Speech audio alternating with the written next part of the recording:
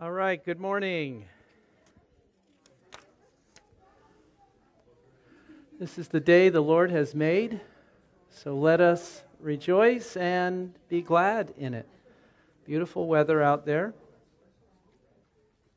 Definitely a day to wander outside and see if we can connect with God in all the beauty and glory of nature. Last week we began a mini-series, sort of, specifically looking at Jesus' teaching in what is called the Sermon on the Mount. And while we will be providing a handout each Sunday, as you should have received, to be used during the week as a devotional reflection, some of the passages that we're going to be covering are going to cover more than one Sunday. So that's going to get a little odd, but we'll try and figure out how to do that.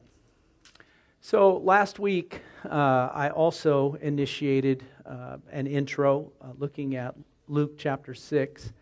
Immediately before the Sermon on the Mount, both Matthew and Luke include a summary description about Jesus and his ministry that is significant to understand what was happening right before he began to teach. So we looked at Luke's summary last week, and this morning we're going to highlight and work from Matthew's summary. But before we do that, I want to read both accounts, for they are both similar as well as having differences. So Luke chapter 6. Coming down from the mountain, Jesus stood on a level place. The 12 and a large crowd of his disciples, along with a great multitude of people from all over Judea, Jerusalem, and the coastal regions of Tyre and Sidon were there.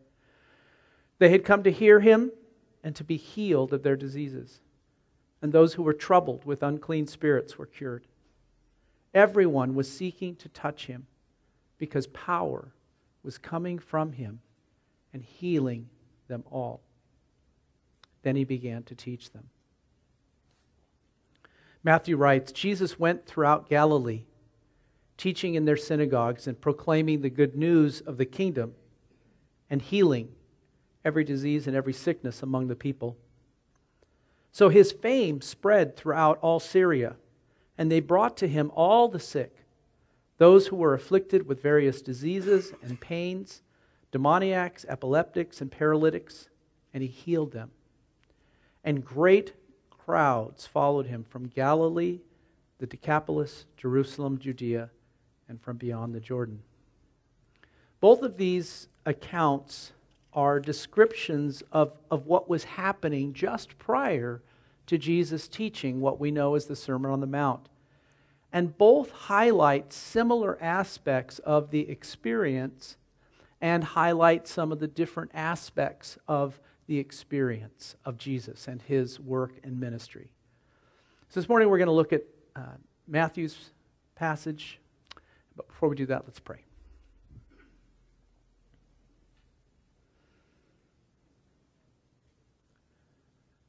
Jesus, thank you for speaking to us, sharing with us about this eternal kind of life that you have made available to us, this resurrection life, this with God life. And even as we look at this passage this morning, might we not see it as something old that we're familiar with, but see it again with fresh eyes, with fresh understanding. Might we still yet learn from you and hear your heart for us. Holy Spirit, we welcome you. Be with us. Bring to light what you need to bring to light. And might our hearts be open to imagine this kind of life that you are welcoming us to. In Jesus' name. In verse 23, here as well as at the end of chapter 9, Matthew summarizes what is sometimes referenced as the threefold ministry of Jesus. He says, Jesus went throughout Galilee, teaching in their synagogues and proclaiming the good news of the kingdom and healing every disease and every sickness among the people. David, there's a slide for that. While we're familiar, I think, with these three aspects of his ministry, it's important to see them as a unity, not as different and separate. Oh, now Jesus is teaching in church. Okay, now Jesus is out among the people. Now he's going to heal. But these three elements are at their very core, at their heart, they are the manifestation of the kingdom of God.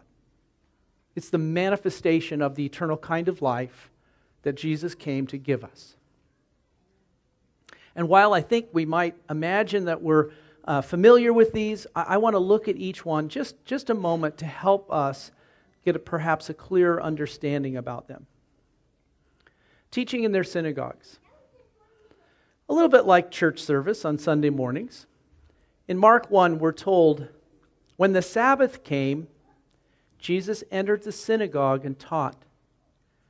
They were astounded at his teaching, for he taught them as one having authority and not as the scribes. So who are the scribes that Matthew is making a comparison with here?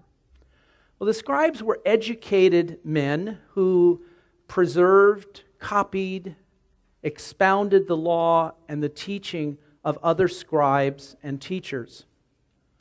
They were in the Gospels called lawyers, speaking of biblical law, as well as doctors of the law. Though the teaching of Jesus differed from the teaching of the scribes in content, the contrast being drawn here has to do with the source of their material, the source of their teaching. The knowledge of scribes was derived from other scribes, other teachers, other tradition passed down through the centuries, the oral tradition around the law and the written Word of God. And that's important to understand. It's going to pop up in the Sermon on the Mount fairly clearly. The knowledge, therefore, wasn't their own. It wasn't per se new. It was a restatement, perhaps from an application standpoint, as we all need occasionally. But their teaching was supported by quoting the sayings of others. Jesus, however, as we well understand, taught as a spokesman from God.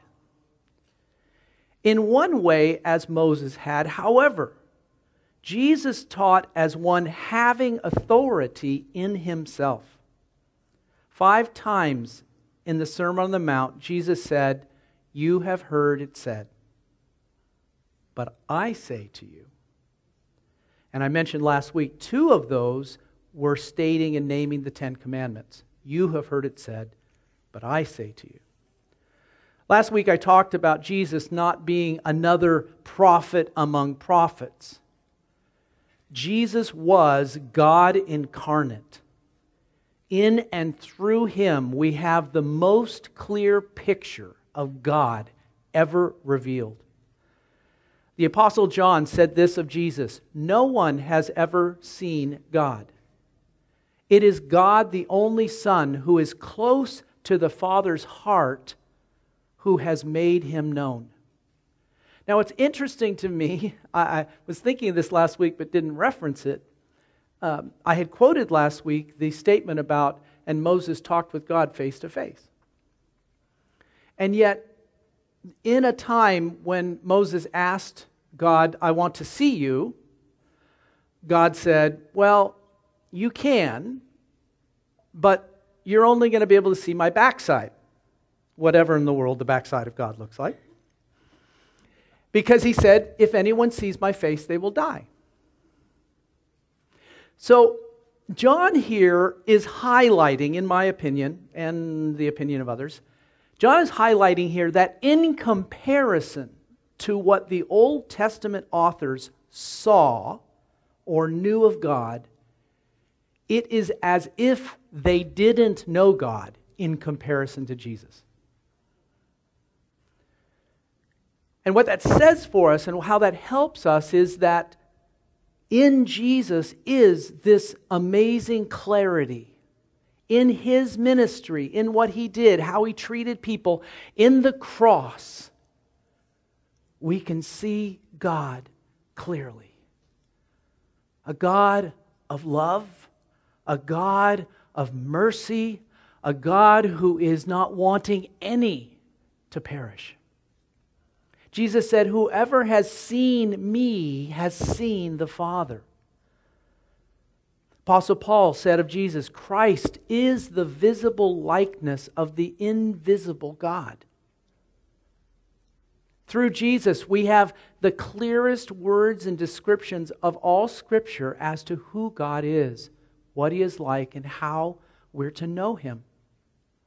Matthew 11:11, Jesus describes John the Baptist saying, "I tell you the truth, of all who ever lived, none is greater than John the Baptist." And yet in John 5, Jesus says, "You sent messengers to John, and he testified to the truth. He testified about me, but I have a testimony that is greater than John's or of any of the prophets." Some of the pictures or portraits of God that were understood and described in the Old Testament were cloudy. They were obscure. Paul references this idea when he says, we see through a glass now dimly, but someday we will know as we have been known. But the picture we have of God in Jesus in the cross shows us a God of love and mercy who is patient, not wanting any to perish, but all to come to repentance. And repentance, I've mentioned on numerous times, as I referenced even last week, meaning to rethink our thinking in light of the revelation of who God is in and through Jesus. Teaching in their synagogues. Proclaiming the good news of the kingdom. Notice that Matthew makes a distinction that Jesus taught in the synagogues, but his proclamation of the kingdom was done in the streets, the marketplace, in the countryside, and along the seashore. Some translations use the word preaching, which we don't tend to differentiate between that and teaching to a great degree. However, that word proclaim is the idea of Jesus being a herald and one who proclaimed the good news of the kingdom of God. It's a helpful distinction from preaching. In the Greek world, the herald was a member of the court. They carried a scepter, and they were renowned for wisdom and knowledge. When a herald was on official business, they were under the protection of the ruler, and in the Greek world were seen as also under the protection of the gods. Heralds were seen as under the authority of the ruler and government and were responsible to deliver news or pass on messages strictly as they are given to them. When we think of the Old Testament prophets, it's not inappropriate to think of them more as heralds and messengers than as teachers or prophets. Their job was to declare the message of God as accurately as they understood it. Jesus, however, as we've said before, Jesus knew God as none of them did. In John 14, Jesus says, "The words which you hear are not mine, but the Father's who sent me. I am a herald. I am under the authority. I carry the scepter of the Father." Jesus frequently said the words, "Truly, truly, I say to you." Amen, amen. Let it be so. This is true. What I'm about to tell you is really true. Truly, truly. And in a profound way, Jesus did not just declare the good news of the kingdom. He was the kingdom. Where Jesus was, the kingdom was present. And where Jesus is, the kingdom is present. So what did Jesus mean when He proclaimed the good news of the kingdom? At the beginning of His gospel, Mark said, "After John the Baptist had been taken into custody, Jesus came into Galilee, preaching the gospel of God and saying the time is fulfilled. The kingdom of God is at hand. Repent and believe in the good news, the gospel. Matthew says a similar thing in 4:17. From that time, Jesus began to proclaim, repent, for the kingdom of heaven is at hand. To understand why the kingdom of God being at hand is good news, we need to recognize and be reminded of what a kingdom is. A kingdom commonly refers to a country or territory or realm ruled by a king or queen. The kingdom of God, as described by Jesus, can be thought of as the realm where God rules, or in more simple language, where what God wants done is done. When God created the heavens, the earth, humankind, the animals, fish, and birds, all of this was part of God's kingdom, where what God wanted done was done. This was a part of the goodness of creation. There was order and peace. There was fullness of life. There was purpose. There was cooperation. There was loving, interactive relationship with God and one another. The world was a beautiful place of calm and peace. That was a picture. That was an expression of the rule of God, the kingdom of God. As a part of His kingdom, God assigned dominion, oversight, and rule to humankind. Genesis 1:27, God created humankind in His image. In the image of God, He created them. Male and female, He created them.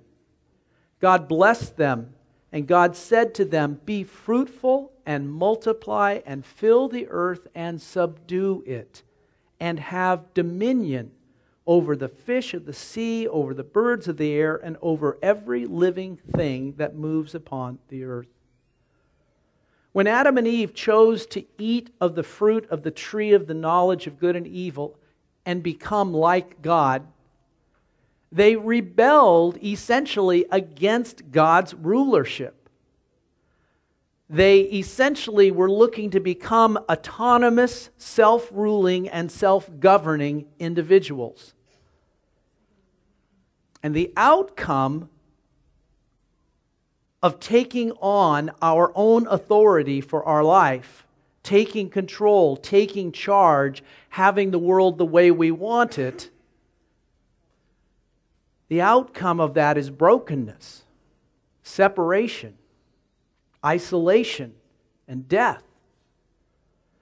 Death in their relationship with God, death in our relationship with one another, within ourselves, and with all the earth and all living things. There was now disorder and unrest. There was destruction, fighting, and conflict. There was abuse, taking, hurting, killing. The world became violent and out of control. When Jesus came saying, repent, the kingdom of God is at hand, He was not saying, or else God's going to get you. In fact, it's the very opposite. Here's perhaps a paraphrase of what Jesus might have been saying. Hey everybody, I've got great news. Something awesome is available to you. And it's right now within your reach. That which humankind lost in the fall, order and peace, fullness of life, purpose and cooperation, loving interactive relationship with God and one another, can be restored. The brokenness, separation, and isolation in your relationship with God, with one another, within yourselves can be healed and mended. You can live an eternal kind of life that you were created to live in the kingdom of God right now, in your life where love and what is good and best is experienced. But you're going to need to change your thinking about who's in charge. You no longer live as the self-appointed ruler of your life, but instead welcome God's loving care and oversight of your life. And as a result, you will experience a blessed and super abundant life rather than the perishing life that you have known. Now that does sound like good news to me. I don't know about you. Entering or living in the kingdom of God is the same thing as having and experiencing eternal life now. It's the same thing as the with God life. The kingdom of God is about a loving, interactive relationship with God and one another in our real life now. It's about being a part of the great family of God. It's about becoming like Jesus in all things. It's through the empowering presence of the Holy Spirit. It's about experiencing God's love, and as we do, to love Him, to love one another, and to love His lost and hurting world. In creation, we were designed for this. In the fall, we lost all this. In the atonement, we were restored to this. And through the indwelling of the Holy Spirit, we are empowered for it again. Healing every disease and every sickness. Jesus didn't simply talk about the kingdom being near and at hand. Everywhere He went, He demonstrated, He expressed the kingdom of God, showing its presence and availability by healing and setting people free from the perishing life and restoring them to true life, a with God life. Early in Jesus' ministry, He read from the book of Isaiah, describing His mission objectives. The Spirit of the Lord is upon me, He said, because He has anointed me to proclaim good news to the poor. He has sent me to proclaim release to the captives and recovery of sight to the blind, to let the oppressed go free, to proclaim the time of God's favor. He rolled up the scroll, gave it back to the attendant, and sat down. The eyes of all in the synagogue were fixed on Him. Then He said, "Today, the Scripture has been fulfilled in your hearing. Today, this has arrived on earth in me." And in these words, Jesus declares war on the kingdom of darkness. He says essentially, I am the one Isaiah spoke of, and the time has come. In and through me, the kingdom of God has come, and everything has changed.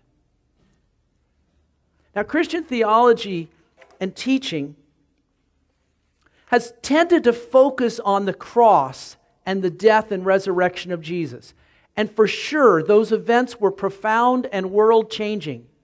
And not to diminish them at all, I would say, however, that Jesus' ministry of healing and deliverance and raising the dead occurred prior to the death and resurrection. The kingdom of God was present before the cross. And it is through the entire incarnation event, not just the death and resurrection, but the birth, the life, the ministry, the death and resurrection, yes, the ascension and glorification of Jesus. It was through the incarnation and all it included that the world was changed and transformed, and that the kingdom came in Jesus and remains to this day through us. The kingdom of God, the presence and activity of God drew near, becoming available in greater measure and effect than it had at any previous time in human history except the Garden of Eden prior to the fall. In this passage, Jesus is essentially laying out, this is what I'm here to do. And Luke's and Matthew's summary shows us that it's true. Yep, that's what He did. These statements about who He was going to minister and what was going to come about through it is a representation of the establishment of the eternal kind of life, pushing back darkness, allowing us to live in the fullness of life that God intends for us. And I'd like to suggest that too many of us are experiencing a perishing life. That we are poor. Poor in the sense of living without the fullness of the resources of God. That some of us are oppressed. We're living in fear and apprehension and anxiety about life around us when God has provided to us all we need. The kingdom of God is at hand. It still is. It's a reality of the presence of God that is right here, right with you wherever you go. The kingdom is never not with you because the kingdom of God is God. It is Jesus. It's the empowering presence of the Holy Spirit. Jesus said, I will be with you always. The kingdom of God is always near. But too much we live life on our own. We face the challenges and difficulties. We experience the joys without God. It's our go-to route, the way we live. But it's not supposed to be like that.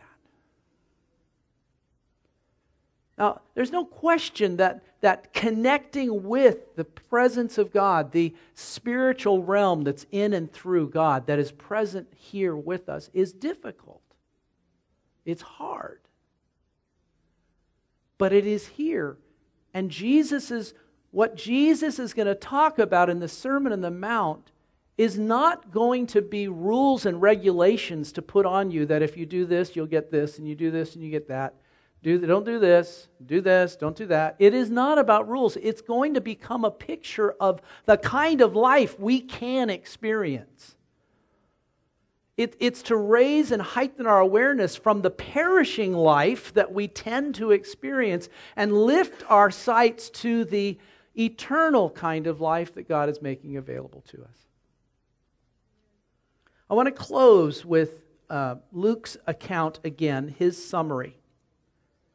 Because I believe that within it is an invitation to us, even as I invited us to last week. And that invitation is to see in what was happening there prior to this sermon, a reaching out, a participation in the pursuit of God and of His kingdom realm in our lives that is vital. I think there's a tendency to sort of live apathetically. Well, God loves me and He's told me He's never going to leave me, and so, all's going to be good. Well, it's not all good. In the world we have trouble. But Jesus has overcome the world and wants to overcome the difficulties and the trouble in our own lives to help us journey and walk through them just like He did. So Luke 6:18 through 21, just as a reflection. And would you just consider this reading again as an invitation? And would you ask, Holy Spirit, what do you want me to get from this? What are you highlighting to me? The crowds had come to hear Him and to be healed of their diseases. And those who were troubled with unclean spirits, addictions, entanglements, were cured. Everyone was seeking to touch Him because power was coming from Him and healing them all. Then He began to teach them, saying, "Blessed are you who are poor, for yours is the kingdom of God. Blessed are you who are hungry now, for you will be filled. Blessed are you who weep now, for you will laugh.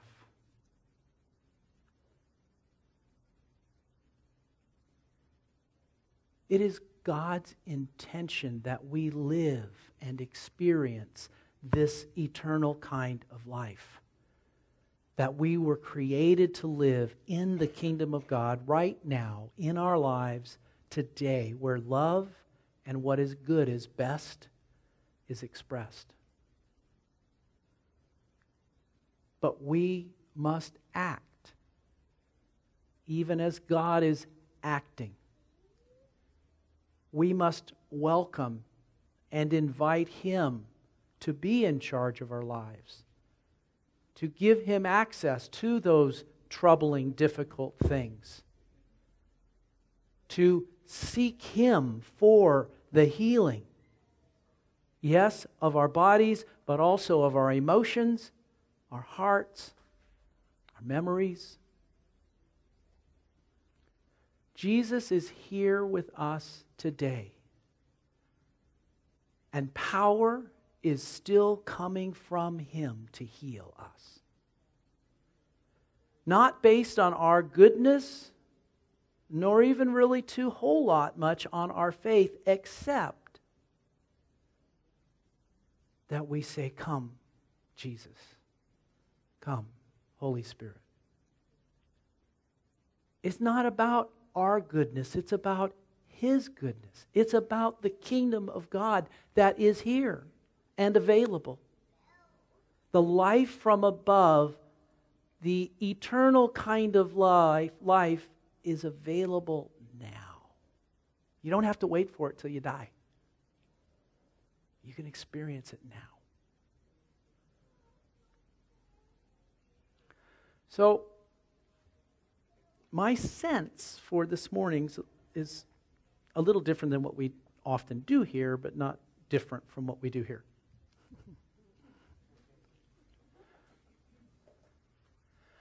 I know that there are people here who are suffering from sicknesses and diseases of various kinds. I know that there are people here who are suffering from brokenness in their life, from past encounters and circumstances of their lives, things that have been done to us, things that we have done. I know that there's people here who are suffering from addictions and entanglements, things that are drawing us to the perishing life in contrast to the new life. And my sense is to invite those of you who are willing, who need healing for any or all of those things, to stand. And we're going to do what we have called in the past clinic or body ministry. And we're going to gather around those that would stand. And if everybody stands, well, it'll take a little longer, but we'll just kind of do it one for another. But it's probably not going to happen. So not come forward and let a few, but stand where you are. If you are in need of healing of any kind of physical condition or something that you sense that's weighty, that is hindering you from experiencing the fullness of the eternal kind of life, would you stand? And I'm standing with you. I'm up.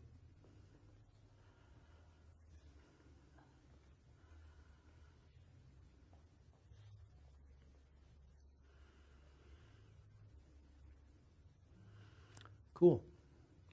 All right, the rest of you are the ministry team. And if there's 3 people standing next to each other, then you can kind of do the joint little thing. But I'd like to see as many as are still seated that feel comfortable praying for people to go find somebody to stand next to, if you would.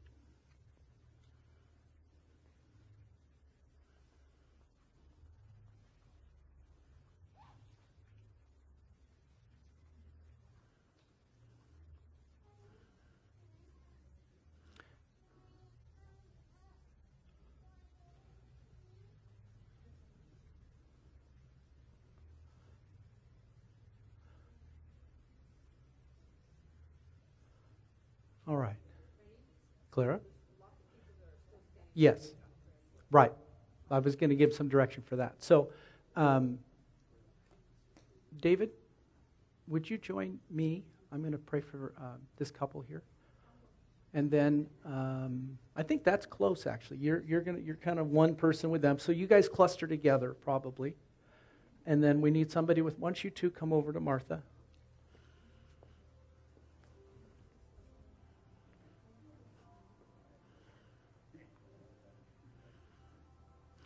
Okay. All right. So if you are needing prayer, would like prayer, and you're in a cluster now where you're going to pray for somebody else, then just make sure you say that, like with you stood up. So, but I'm going to join you guys, so that'll be, I'll add to your resource there. Okay, just here's what you do. You simply ask, what's the condition? What is the circumstance that you're facing? If you're not comfortable sharing that, then just say, it's just something that's really challenging to me. It's a trouble I'm experiencing. If you can share what it is, it's my knee, my back, a past experience, whatever, share that. If not, that's okay. And then if you would, when you pray, you're going to speak to the condition. You're going to tell the condition what to do, to leave, to go, to be healed, to be mended, to be repaired. Okay? That's how Jesus prayed. He said, see. That was a good prayer. It worked a lot for him. He also placed his hands on people. Power was coming from him. People touched him. And so please ask for permission to lay hands unless you know everybody in your little cluster and you know that you're from the vineyard. We're accustomed to that, but please be appropriate as you do that. Shoulders, top of head, sometimes is usually what we do. Sometimes we'll hold a hand. All right? If you would, begin to pray for one another. And the rest can sort of hang out and watch and be with us. And when we're kind of done praying for one another, we are dismissed. You don't need to hang out. I'm not going to give any kind of closing thing because I'll probably be getting prayer. God bless. Have a great week.